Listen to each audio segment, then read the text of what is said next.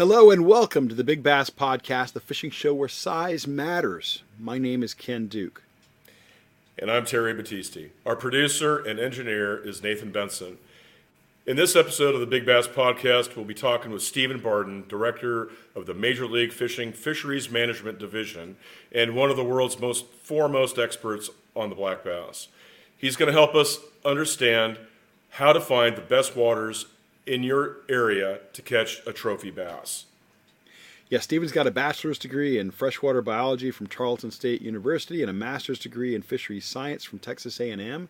In addition to his work with Major League Fishing, Stephen owns a private lake management company called Texas Pro Lake Management. He's written for a bunch of different bass fishing platforms, is a member of any meaningful fisheries organization you can think of, and he's personally grown largemouth bass up to 17.5 pounds. Let's bring him in. Stephen, welcome back to the Big Bass Podcast. Yep. That's two episodes. I feel like I'm the most highly anticipated guest ever, right? We're actually the whole train. You're back to me. At this point, we're wondering if we can do a show without you, Stephen. So thank you. Thank you for keeping Thank us y'all afloat. for having me. This is awesome. Yeah. Well, last time you gave us a ton of information about what it takes to grow a truly giant bass, or potentially a record-sized bass, whether world record, state record, or even just a personal best. This time, though, we're going to change gears a little bit and get into some practical how-to. You know, what can a good angler, a great angler, an average angler do to enhance his chances of going out there and catching a new personal best? Yeah, I love this topic because I don't know that anybody's ever really tackled it this way. I don't think so. We're used to we go bravely and boldly where no podcast has gone before, Stephen. That's who we are. It's called, in order to get published in science, you have to do something novel, right? And that's what we're trying to do here at the Big Bass Podcast. That's right. And also, I think to the theme of the show and so many of the fish that you guys have researched, there might be a few fishing stories in here. There might be a few stretches of the imagination. Never. Now, just trying to pick a place to start here because your knowledge is incredibly extensive, Stephen. One of the things I noticed when I scanned the list, particularly of world record largemouth bass, not so much the other species, but largemouths, is how many state records came from waters less than 100 acres in size, and many of them from farm ponds of just an acre or two. What is it about these small waters that makes them so conducive to growing record-sized bass, and what can an angler like me learn from that? Yeah, that's a great place to start. Small impoundments offer an opportunity because you can control so many variables in small things, like the introduction of a new forage fish or a little bit of harvest or new genetics can change that fishery really quickly and therefore result in better quality fish if the right decisions were made. So a lot of times these small impoundments, it may not even be anything we're doing. It may be weather that creates these changes within the environment that allows these exceptional fish to grow. Where a reservoir has a lot of potential because it's so stable, but all the components have to already be there. Think of a lake fork. A lake fork has all the components that are there. So it continuously grows these exceptional fish. Where other reservoirs that are maybe very similar and have been stocked in the same way are missing something, even weather or water quality, that prevents them from growing these exceptional fish. So I love the fact that we're going to talk a lot about small impoundments. It's going to go a lot into habitat because habitat's super important to understanding where to find these fish, which reservoirs can produce them. But a small impoundment's a great place to start. And I love that it's right in your wheelhouse in your private business. You're doing a lot of private lake management and stuff like that. So that's something you spend a significant amount of your time doing, is trying to help people get their small waters in order so that they can produce trophy bass. That's exactly right. Yeah, there's, like I said, there's last show I said there's those really 5 variables. I think for finding these water bodies that are going to have these exceptional fish, it's probably impossible for us to know the genetics of the fish within those small environments as an angler, right? but we can look at things like forage. We can look at things like habitat. We can make some assumptions on water quality, and we can understand maybe not necessarily harvest as the entire fishery, but angling pressure we can understand. And small impoundments, typically offer lower angling pressure if they're private. If they're public waters, it may be higher angling pressure, but maybe not for those trophy-sized fish.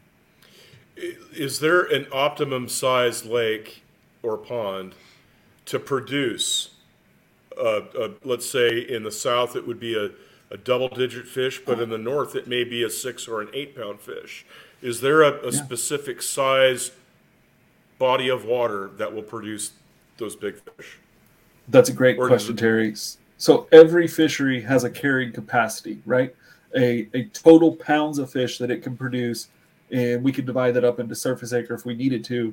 But at some point, we're going to get 10 to 20 surface acres to where we have a high enough carrying capacity that we are going to have a percentage of fish that are going to be exceptional fish. Anything smaller than 10 acres, you can still produce those fish. You're just going to produce less of them. So if we said, for example, that we could produce 100 pounds of largemouth bass per acre, if we have a 1 acre pond, we can only have 10 largemouth bass that are 10 pounds. That's our 100 pounds used up really quickly. In a 20, 30, 40 acre lake, we can produce more of those fish because that carrying capacity goes further. Okay. Go ahead. Yeah, and a lot of these, I grew up on a farm in kind of very remote South Carolina, and I didn't realize it at the time. I thought if I caught a really good fish out of a particular pond that might only be a couple of acres, that it was probably loaded with multiple big fish. But most typically, unless it's being extensively managed, that's just not true. How much biomass and particular bass are likely to be in a typical, not heavily managed farm pond of, say, 5 acres? Right, that's a great question, Ken. And I'll relate it to a lot of times for my private job, whenever we go and survey, we electrofish. We put electricity into the water, it brings fish to the surface. We electrofish and we look at a percentage of the population. And sometimes whenever we do these on these farm ponds, these grandfather ponds, we catch a lot of stunted bass. And then we catch 1 or 2 exceptional individuals. The individuals that have figured out how to compete, maybe they figured out how to consume those other bass. And we do see this a lot whenever we try to renovate a lake using fish toxicant like rotenone. We will see 1 or 2 exceptional fish. Now, when you get that 5 acre lake, you really could start talking about having, if you're just a largemouth bass fisher, you could have 500 to 700 fish in that water body. Wow. Or if you have multiple predators or a lot of harvest occurring, you can have a very small number. I did a 5 acre lake renovation a few years ago that had channel cat within the fishery. And the channel cat made up 80% of that biomass. So whenever we started we actually put the toxicant in, we ended up with about 75 largemouth bass. And we had been really upset because we couldn't get those bass to grow effectively for several years. So that was what led us to renovating that lake. But we ended up having too many channel catfish. You can have the same thing with species like gizzard shad. Gizzard shad, as they grow larger, they compete against juvenile largemouth bass for forage. It's this weird thing that happens where you can have a fishery that's locked up in gizzard shad, and you have the exceptional gizzard shad and not many largemouth bass. So there's a lot of variables, Ken, that matter whenever we're talking about these extremely small bodies of water. But if I was an angler and I was trying to target, it is a good place to start, but it's probably a 5 acre or smaller is probably not where I would start unless it's managed in some way. So what is the typical lifespan of a lake? I started water quality when I was in grad school. And one of the things that happens in natural lakes is eutrophication. Right. You get the seasonal cycles. You get weeds, aquatic growth in the winter or in the summer, and then it dies in the winter and provides a biomass that settles to the bottom. And over years and years and years, the lake will essentially just become ground again. And so, what is the optimal lifespan for a pond to produce good fish? Yeah, that's another great question. I mean, this is a science episode here. So, whenever you impound a reservoir, whether it's small impoundment, pond, or a large reservoir, you're basically starting a clock where sediment and that biomass of vegetation every year fills it in. And, that clock depends on depth, how long that would take. But what you end up with is that as a process occurs, you have your lake becoming too fertile. And so then you start having these water quality issues that limits growth. So it's impossible to answer your question with a number, Terry, because it actually depends on your watershed more than anything else. So I would have to look at what region of the country are you in, annual rainfall, how much sediment's occurring, maybe do you have a dairy down the street, like what all is happening to increase that fertility. But you get to a point where you have what's called biologic oxygen demand. And the biologic BOD. oxygen, BOD, within the body of water is dictated by the organic matter that's in it in the decomposition process, along with the fish or animal biomass. And so you have these two things that compete. The older the lake is, the higher that BOD becomes, and then the more vulnerable the lake is to summertime fish kills. So you do have, yeah, go ahead, Terry. I was going to ask. You're talking about BOD. Do you do COD or chemical oxygen demand also? We don't typically focus on it in small impoundment management. Uh-huh. We do water quality parameters like your phosphorus, nitrogen. We look at pH, alkalinity, things like that every single month, but we don't really dive into chemical oxygen demand as often. It's not one of those management strategies that's really needed. Okay.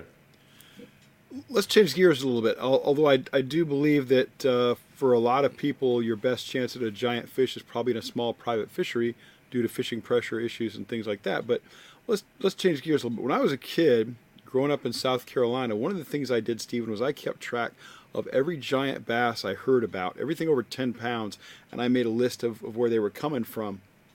And I felt like that informed me of my best places to go and chase a big fish.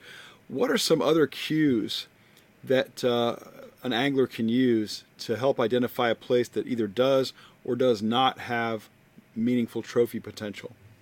Yeah, I love it. So I've been thinking about this a lot, and one of the things that I think is kind of underestimated for anglers trying to identify which fishery to go to is seasonal vegetation growth.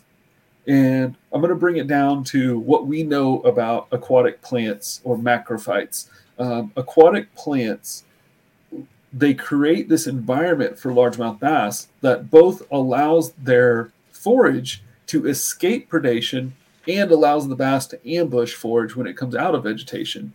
And luckily, we have enough research, through generations that we know that largemouth bass, their abundance, growth rate, and size increases to a point with vegetation growth. Now, that point is between 25 and 30% surface coverage.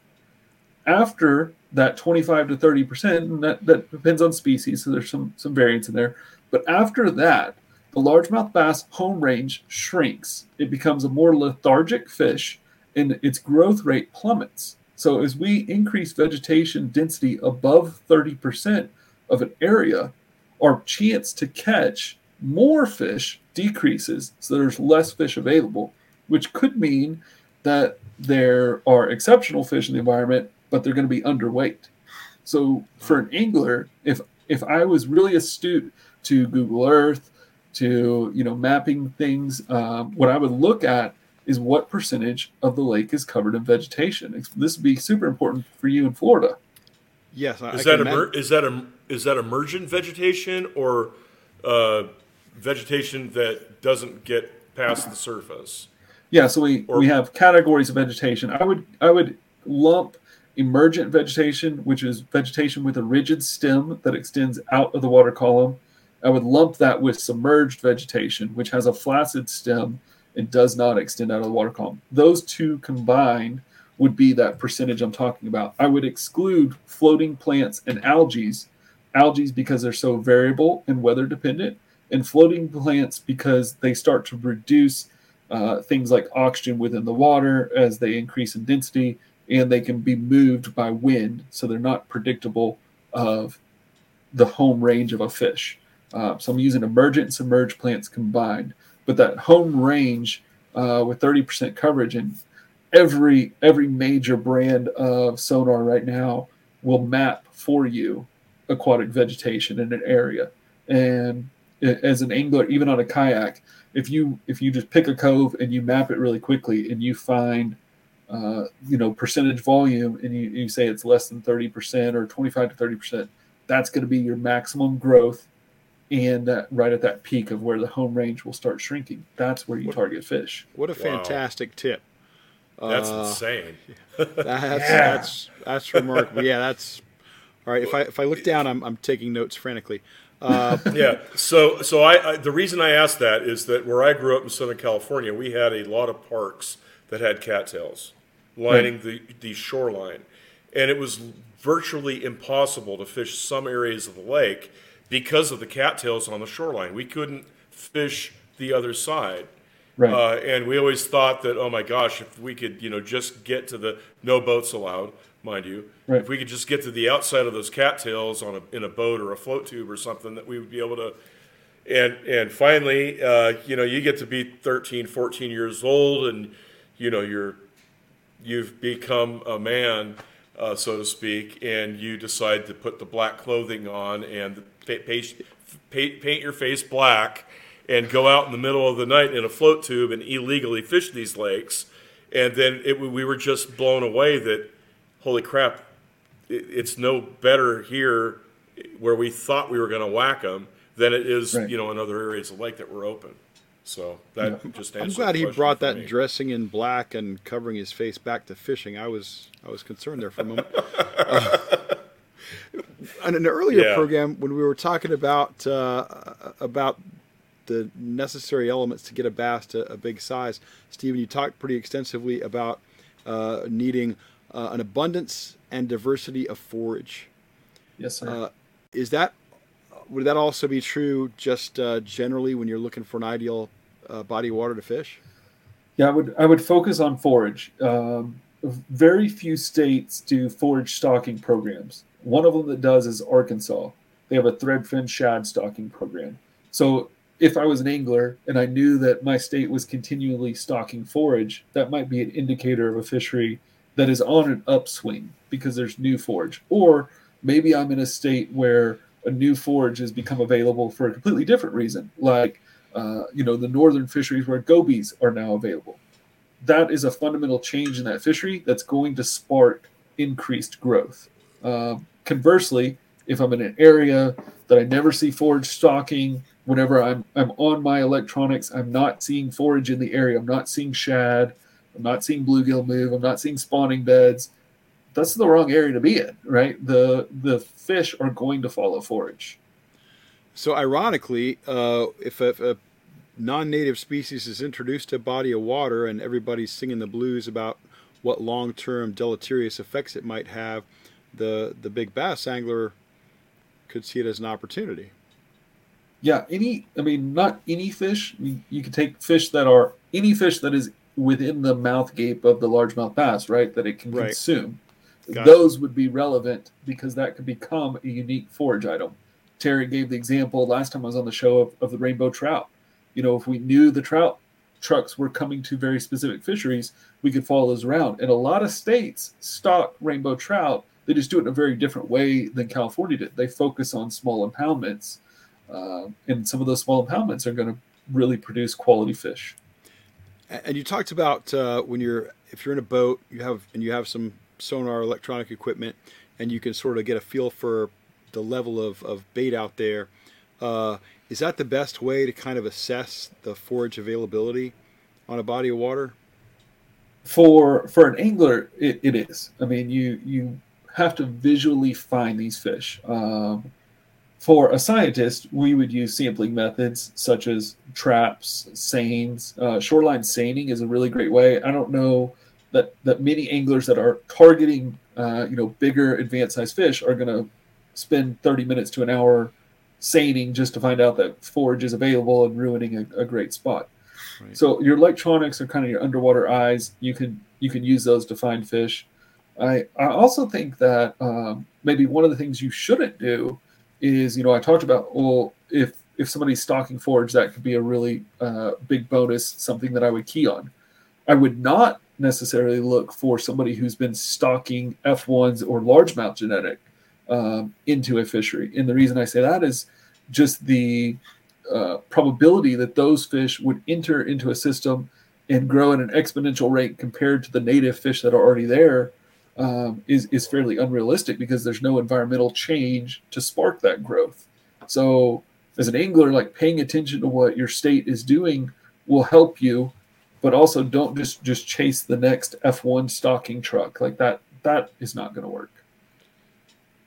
So you're from Texas, and you're familiar with the tanks that they have. I mean, they call ponds tanks in Texas, right?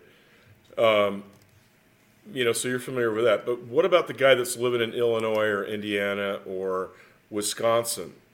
What would they look for? And I said guy. It could be a lady, a girl.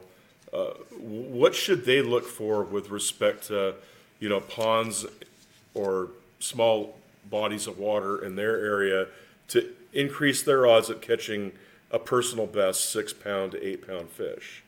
Yeah, that's an interesting question. I think my gut tells me you don't want a fishery that ices over for a long period of time. If it has a small impoundment that ices over, has the potential to have fish kills, especially if you have ice with snow compact on top. So you want fisheries that, are maybe in a latitude where ice doesn't occur for, 60 to 90 days. It's a shorter window. You want fisheries that do have, like what you were talking about, the cattails or some sort of emergent plant that is going to provide habitat, or maybe experiences some sort of drawdown. A drawdown is something that we don't think of as an angler as a tool, but a drawdown allows a new lake effect or a pulsing effect to occur. And in some of these states where we're purposefully drawing water down, that process would help us grow these exceptional fish.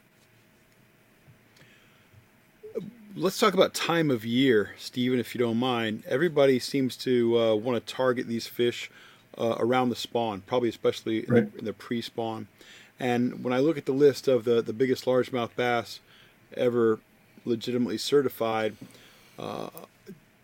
almost all of them were caught in the first 6 months of the year. You've got Manabu Kurita, who's caught in early July. You got Anthony Denny, the state record of Mississippi, who's caught in the last day of the year, I think 1992. But just about all these other fish are caught in the first 6 months, and they tend even then to be front loaded between, say, late January and maybe early April. Is that the best opportunity to go after a fish, or is that just the convergence of anglers in shallow water and fish being in the shallow water at that time? I think you have both there, kid. Whenever you talk about a largemouth specifically, or even a smallmouth, you're going to have an increase in egg mass as you come out of winter. Those fish are also going to need to forage before they go spawn. So they're going to increase their weight for a short duration. And then you have the window immediately after the spawn where the fish is very vulnerable. It's recovering. We do know that during that recovery phase, they consume a lot of forage, but they do it in a way that doesn't expend a lot of energy. So maybe they're not as easy to catch. And then as we increase into summer, the summer months become stressful because the fish have to go into a survival mode at some point. You get, especially in your southern latitudes, you get that temperature range where if a fish spends just as much time trying to survive and consume oxygen as it does trying to consume forage. Now, conversely, you have the fall, and the fall is a kind of underexploited time of the year. You have fish that they're gorging themselves before winter. They're traveling in schools to where if I catch, a 4-pound fish, the next cast I may catch an 8-pound fish because they converge together right before winter, and that offers a lot of opportunity to find a lot of fish. But you're going to have to do it offshore, and I think our technologies right now are starting to kind of align and bring anglers offshore and provide that fall. And unfortunately, you're going to have to get out of the tree stand. You're going to have to be on the water. I can't hit it. I can't flip from a tree stand, so I don't do that. Yeah, I love hunters. I love hunters because I don't hunt. Well, one of the things that's always troubled me is guys will say, "Oh, they're bigger in the spring." Well, that can't be true. I mean, a fish that you could have caught right before the spawn, that fish is necessarily larger, I would think, at some point in the summer or certainly at some point in the fall. Maybe it's a little bit leaner in the summer, but it's putting on length, maybe, or something like that. Is that not the case? I love this question. Okay, so bass grow through a process called indeterminate growth, which means there's no age correlation to length or weight. So it doesn't matter. It's based solely on what the fish eats. So as it consumes forage, now a largemouth has to consume 10 pounds of forage to gain 1 pound in a year. It also has to consume 5 pounds of forage to maintain its current weight per pound of body weight. So we start talking about these lean fish that are longer, skinnier fish. Those fish are lying to you, Ken, because their length had to match the weight that they had to be that length. So what those fish did is they gained weight first, grew to that length that was proportional to their weight, and then lost weight. And that's why they're long, skinny fish. So I got you. That makes a lot of sense. Now, one of the things when you were last on the Big Bass podcast with us, Stephen, we talked a little bit about additional weight due to the roe during the spawn. Right. And I know a lot of guys like to say, "Oh, that fish would have been 3 pounds heavier in the spring," but you gave us a great guideline for that.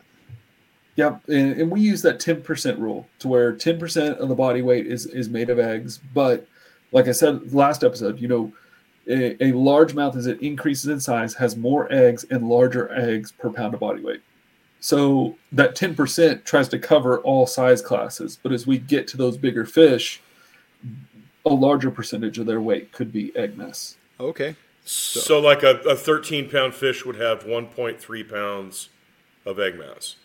Right. Maybe a little more. That would be a generalized rule. And then you also, one thing we don't think about as anglers is a largemouth that weighs X pounds consumes forage that could be, a up to 5% or so of its body weight at a single time, because they consume forage not by taking bites out of things, but by whole body consumption.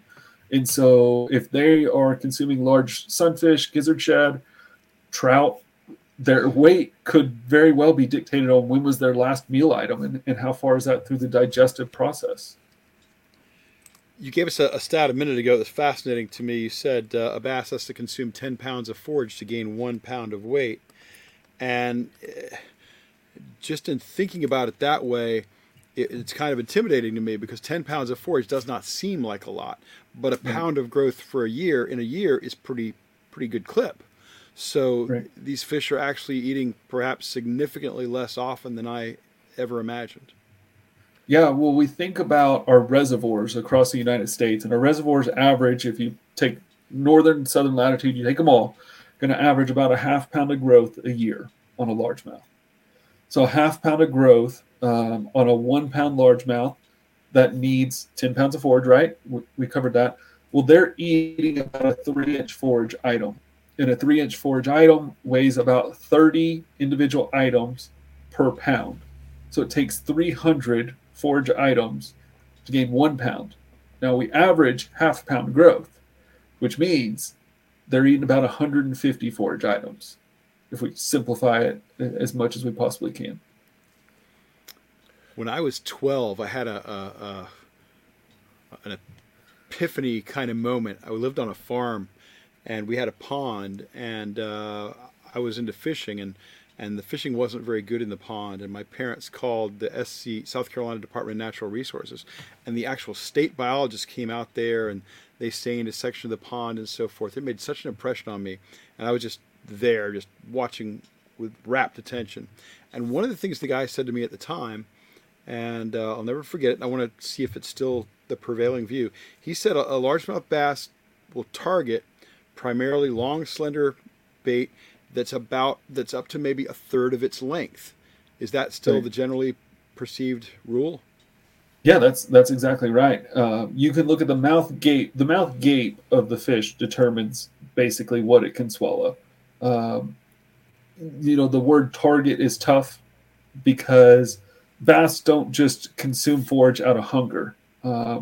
They react to forage, their curiosity. They even compete for forage. If another bass makes a move towards a forage item, it will trigger a response from other fish. So they don't always feed out of hunger. Therefore, they don't necessarily target things based on I'm hungry, I'm going to eat, and I need to eat something a third of my body weight. But that's a great rule, is it can consume that item, yes. And I'm sorry, Terry, I keep asking all these questions here, but they tie into each other, I promise. That's okay. So one of the things that made an impression on me about it being a third of the body length is it gave me the idea at a very young age that we're fishing lures that are very, very small relative to the size of the bass we'd like to catch. Yeah, is that a fair statement? That's true. That's true. And you really cannot fish them fast enough if you think about it. A largemouth will swim 2.5 times its body length per second. So if you start to figure that out, it can be up to about 10 miles per hour. And when we think about the burst speed of a largemouth being that fast, it's like, I don't have a reel that goes that fast. Exactly. Well, yeah. I've had a very well-regarded biologist who I think tell me that we don't have reels fast enough to trigger a true reaction strike based on speed alone. Right, that's correct. Yeah, that's why competition becomes very important. When you have two bass together, it's easier to catch one of them. Fascinating. I'm sorry, Terry, I've been monopolizing the conversation. That's all right. I had a bunch of questions and I forgot them all. Okay, I'm back then. It's my turn again. It's your turn again, Ken. Our audience understands the dynamic that we have here. So, we in the last time you were on, Stephen, we talked a little bit about the depth in a lot of the waters that have produced record class fish in the past. How important is and you talked earlier about ice and ice over and avoiding the lakes that ice over for extensive periods of time. How important is depth in trophy bass production, and what would you consider to be an adequate depth in different parts of the country?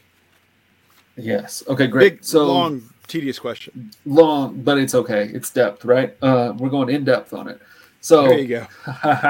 All right. So it depends on the time of year, kid.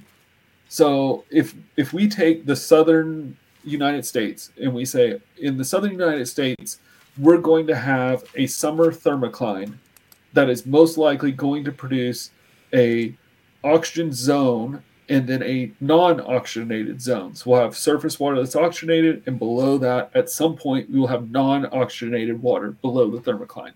So what do we got? Hypolimnion, thermocline, epilimnion? Epilimnion, yes, Yep, that's exactly right. So in the southern United States, we will most often have that occur. Now, you could take another simplified measure. You could look at water clarity, multiply that by 3, and that's about how far sunlight will penetrate, and therefore where the thermocline will actually exist.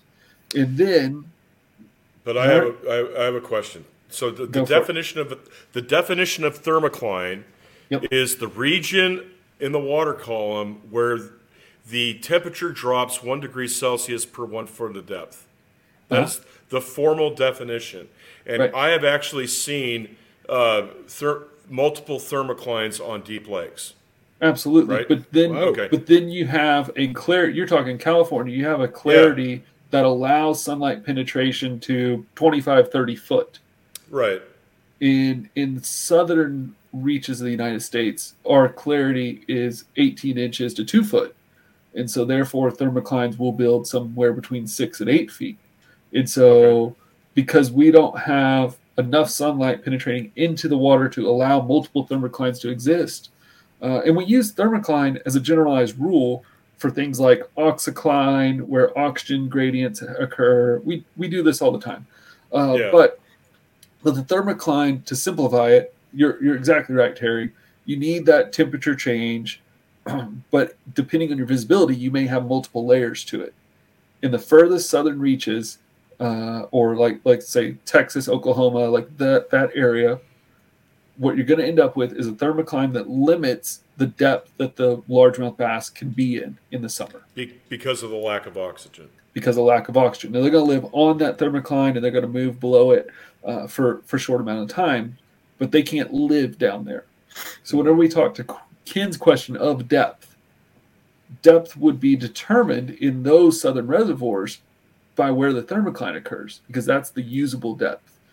What you're talking about in California, or as we move further north and we have increased water clarity and decreased temperature, summertime temperature, depth becomes less relevant if I'm asking about a limiting factor of where those fish can occur. Right, but I just wanted to point that out, that you have a difference in water bodies because, people in California in the summertime, I mean, we're fishing, we don't even call water deep until it gets deeper than 35 foot, and that a lot of the times is below the first thermocline. Absolutely. You don't get to that oxygen depleted water until you're into the 80 or 90 foot range, and by that time you've gone through maybe 2 or 3 thermoclines. Right. So I just wanted to clarify that. You've also went through 2 barometric pressure changes. I mean, there's a lot of things that occur. Yeah. Exactly. Every 30 feet is 1 atmosphere, or 14.7 psi. And that's why when you bring fish up from 80 foot of water, their swim bladder sticks out their mouth or their eyes pop out. Right. So, and I think maybe, Ken, the better part of this question, to bring the audience back to it, would not be depth, but actually maybe it's water clarity and color. Those become bigger indicators, where whenever we are talking about fisheries that we want to avoid would have high turbidity. High turbidity is going to limit production. It's going to decrease your carrying capacity, especially if that turbidity is sustained all year long. If it's a pulsar turbidity that happens after a big flood, that becomes less relevant. Conversely, super clear. Well, clear water. Super clear water also limits your carrying capacity because it hinders your food chain. So there is a window of clarity somewhere between 18 inches and 5 foot of visibility on these larger reservoirs where we have the right amount of phytoplankton production to produce the forage fish that would then in turn produce these exceptional largemouth we're trying to target. And not trying to put a hard and fast rule on this, because I realize there's a lot of a gray area, but generally speaking, you would say perhaps that a lake with turbidity year-round where you have visibility of a foot or less is probably not going to be your best candidate as a trophy producer. Is that fair? That's definitely fair. You'll have a few exceptional individuals, but your overall density of largemouth bass or smallmouth would be lower per acre than fisheries that aren't turbid. You mentioned. Go ahead, Ken. No, you're up, Terry. You're up. I've asked the last 9. Strip pits. Aha. Strip pits are found throughout the United States. They've got a ton of them down in Florida where they're mining phosphate. They have a ton of them in the Midwest where they're mining gravel for example. Strip pits always seem to produce big fish. Yes. And so my idea of that now, based on the conversation that you just had with Ken, is that it has to do with the water clarity, because I've never seen a strip pit that didn't have clear water. Yeah, they have clear water, but they also have some natural fertility, to where they'll have times where you'll see pulses in plankton that will occur. They also have, because of that clarity, they have the deeper water that can still have oxygen, so the fish can escape summertime stress a lot better. So there's the strip pit is a great example. The limiting factor there is habitat. You could start talking about how they don't have great sites for fish to recover or ambush habitat to where they can capture forage quickly because they'll usually be vegetation limited. They won't have timber in them. Maybe we'll have some rock piles, but that becomes their limiting factor, and that's really the key to this whole conversation, guys. Is if we look at a fishery and we say what positives does it have, we can also say what is its limiting factor, and if it has more positives than limiting factors, then it would become a fishery that I would want to target. Okay. Fabulous stuff. I want to go back to a comment we were talking earlier about time of year. And obviously in the springtime pre-spawn, the bass have these big distended bellies, and perhaps they're 10% heavier than they might be immediately after the spawn and so forth. Why is it so tough to find and catch these fish in the fall? That seems to be the worst season of the year, at least in the southeast, for catching big fish. I don't know why you keep doing that. My favorite month to fish is November. But is that for numbers or for size? Both. Yeah, both. I mean, you can find now a fish is not going to be at its maximum weight for that year in November. That is true. That fish will maximize its weight sometime in January or February. But that fish is going to be actively feeding. So if I wanted to grow or catch a double-digit fish or the next world record, it's probably not going to happen in the fall. But if I wanted to catch an exceptional fish that's 6 to 8 pounds, the fall is a great time to target those fish because they're more apt to bite. And whenever you can target them, you're more apt to catch multiple of them. So it depends whenever we sit down with a client, the first question I say is, what is your goal? And they hit me with, I want a trophy fishery. And I say, great, what's a trophy fish? Because I'm talking to two guys right now that a trophy fish has to be top notch. Let's talk about 14, 15 pound fish. Well, actually we're pretty flexible on that. At some point we want to do, I think the smallest state record of any species is like the Tennessee red eye. It weighed 1.5 bucks or something like that. Right. And we will get to that story because that is a giant in that environment and of that species. Is, yeah. So we exactly. do that one too, but yeah, chicks dig lunkers, Steven. You know that. I know that, man. That's how you get them, right? No, but that's why you went into this, right? That's exactly right. Qualifying the question with what is going to be the trophy-sized fish we're targeting would help us answer the question. I think the fall is a great time of year to catch quality largemouth. It's a phenomenal time to catch smallmouth. Right. When I talk about the optimal time to catch fish and trophy fish, I'm really talking about the biggest fish in that region. Probably, I'm talking largemouth in this case. We want to get you back on to talk smallmouth later on. But so if your goal were to catch a largemouth bass at its peak, at its maximum weight, when would you recommend to go? And you can make it relative to the spawn or relative to the hottest part of the summer, or however you can best define that for us. Yeah, I would say water temperature 55 degrees. Water temperature 55 degrees. They're moving their maximum weight and they're feeding. And the females are going to be going to spawn within 5 degrees. Those biggest females in your environment spawn first. They spawn before we even think about going to sight fish. And they're not going to do it in 4 foot of water. They're going to do it in 8 foot of water. They're going to do it in an obscure place because those are survival fish. I mean, we didn't talk about it last time, but one of the things I always love talking about is the probability to even becoming that size of a fish. And whenever we like do the math, it's literally 1 in 150,000 fish that have the potential to become these double-digit size fish, to live 10 years and be these advanced size fish. You shared a chart with us that revealed some of those numbers, and they're daunting and depressing to a degree. Mm-hmm. Well, it depends on how you want to do it. Let's say you have a largemouth bass can produce 2,000 to 7,000 eggs per pound of body weight. And in my chart, I give you a 10-pound bass, and I say we have a 10-pound female. So she has between 20 and 70,000 eggs that go into that spawning cycle. It's not going to happen in one spawn. It happens in that cycle. Now, 1%, and I'm being very generous with 1%, 1% of those fish live to be 1 year old. In a lot of our reservoirs, that's 0.5% or less. But 1%, so we're already down to 200 to 700 fish out of that original 20 to 70,000. And then in most of our reservoirs in the United States, our mortality can be as high as 50% per year per age class. So we'll lose half of our fish on every age class. So then you start talking about, well, how do I get to, how many of those 70,000 fish would ever get to be 10 years old? And we're talking about one fish. And then, shocker of all shockers, only female largemouth get above 6 pounds. So that one fish may have been disadvantaged from the beginning with being a male fish. So there is no male privilege in this case.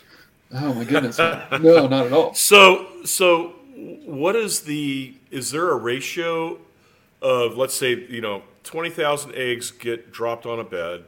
They all get fertilized.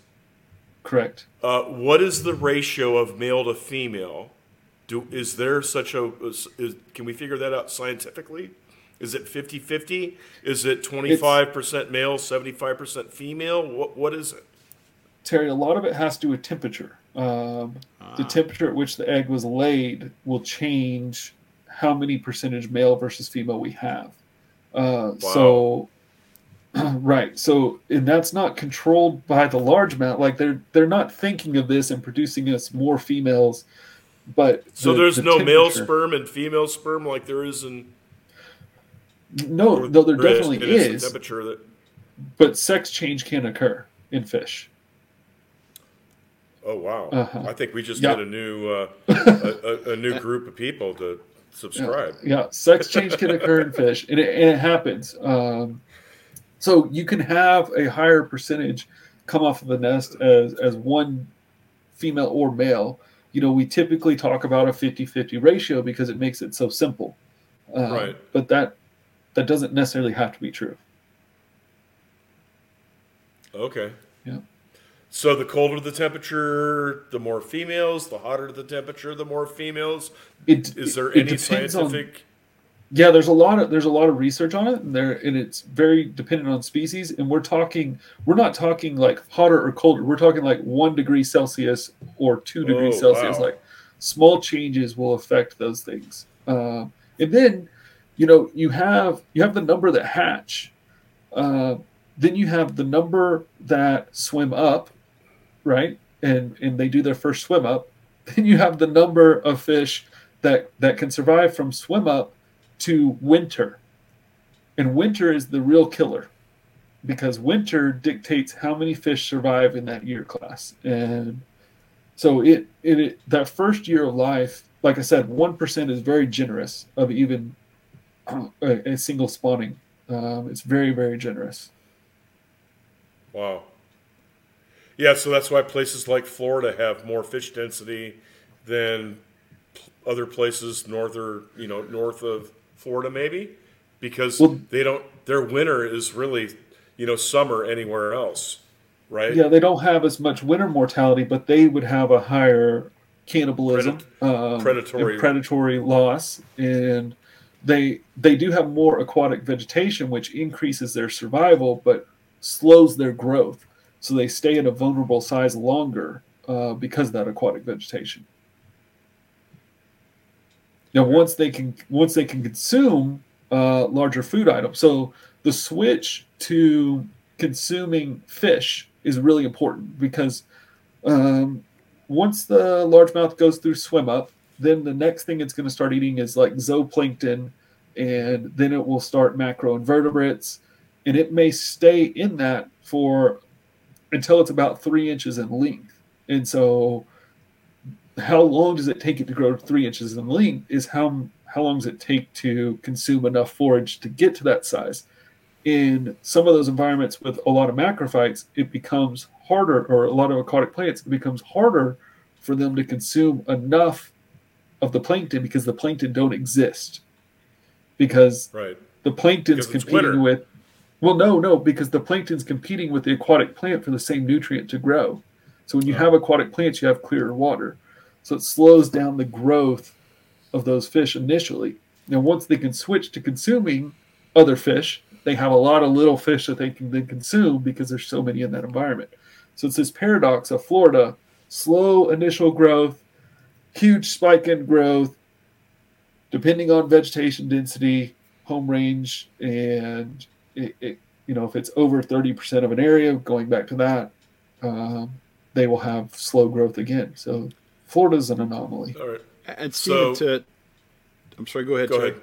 No, you go ahead, Ken. I might be changing the subject a little bit, but I think I'm tying into what you were saying about them eating fish at a young age.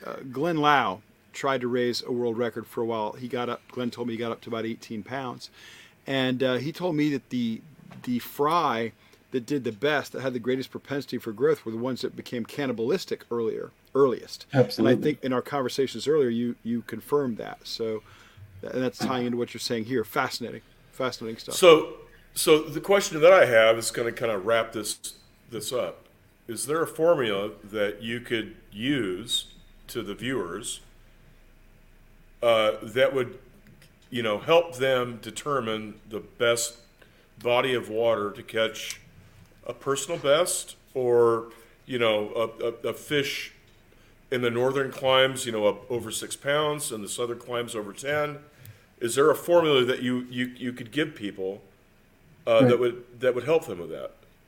So maybe not a formula, Terry, but how about advice? Yeah.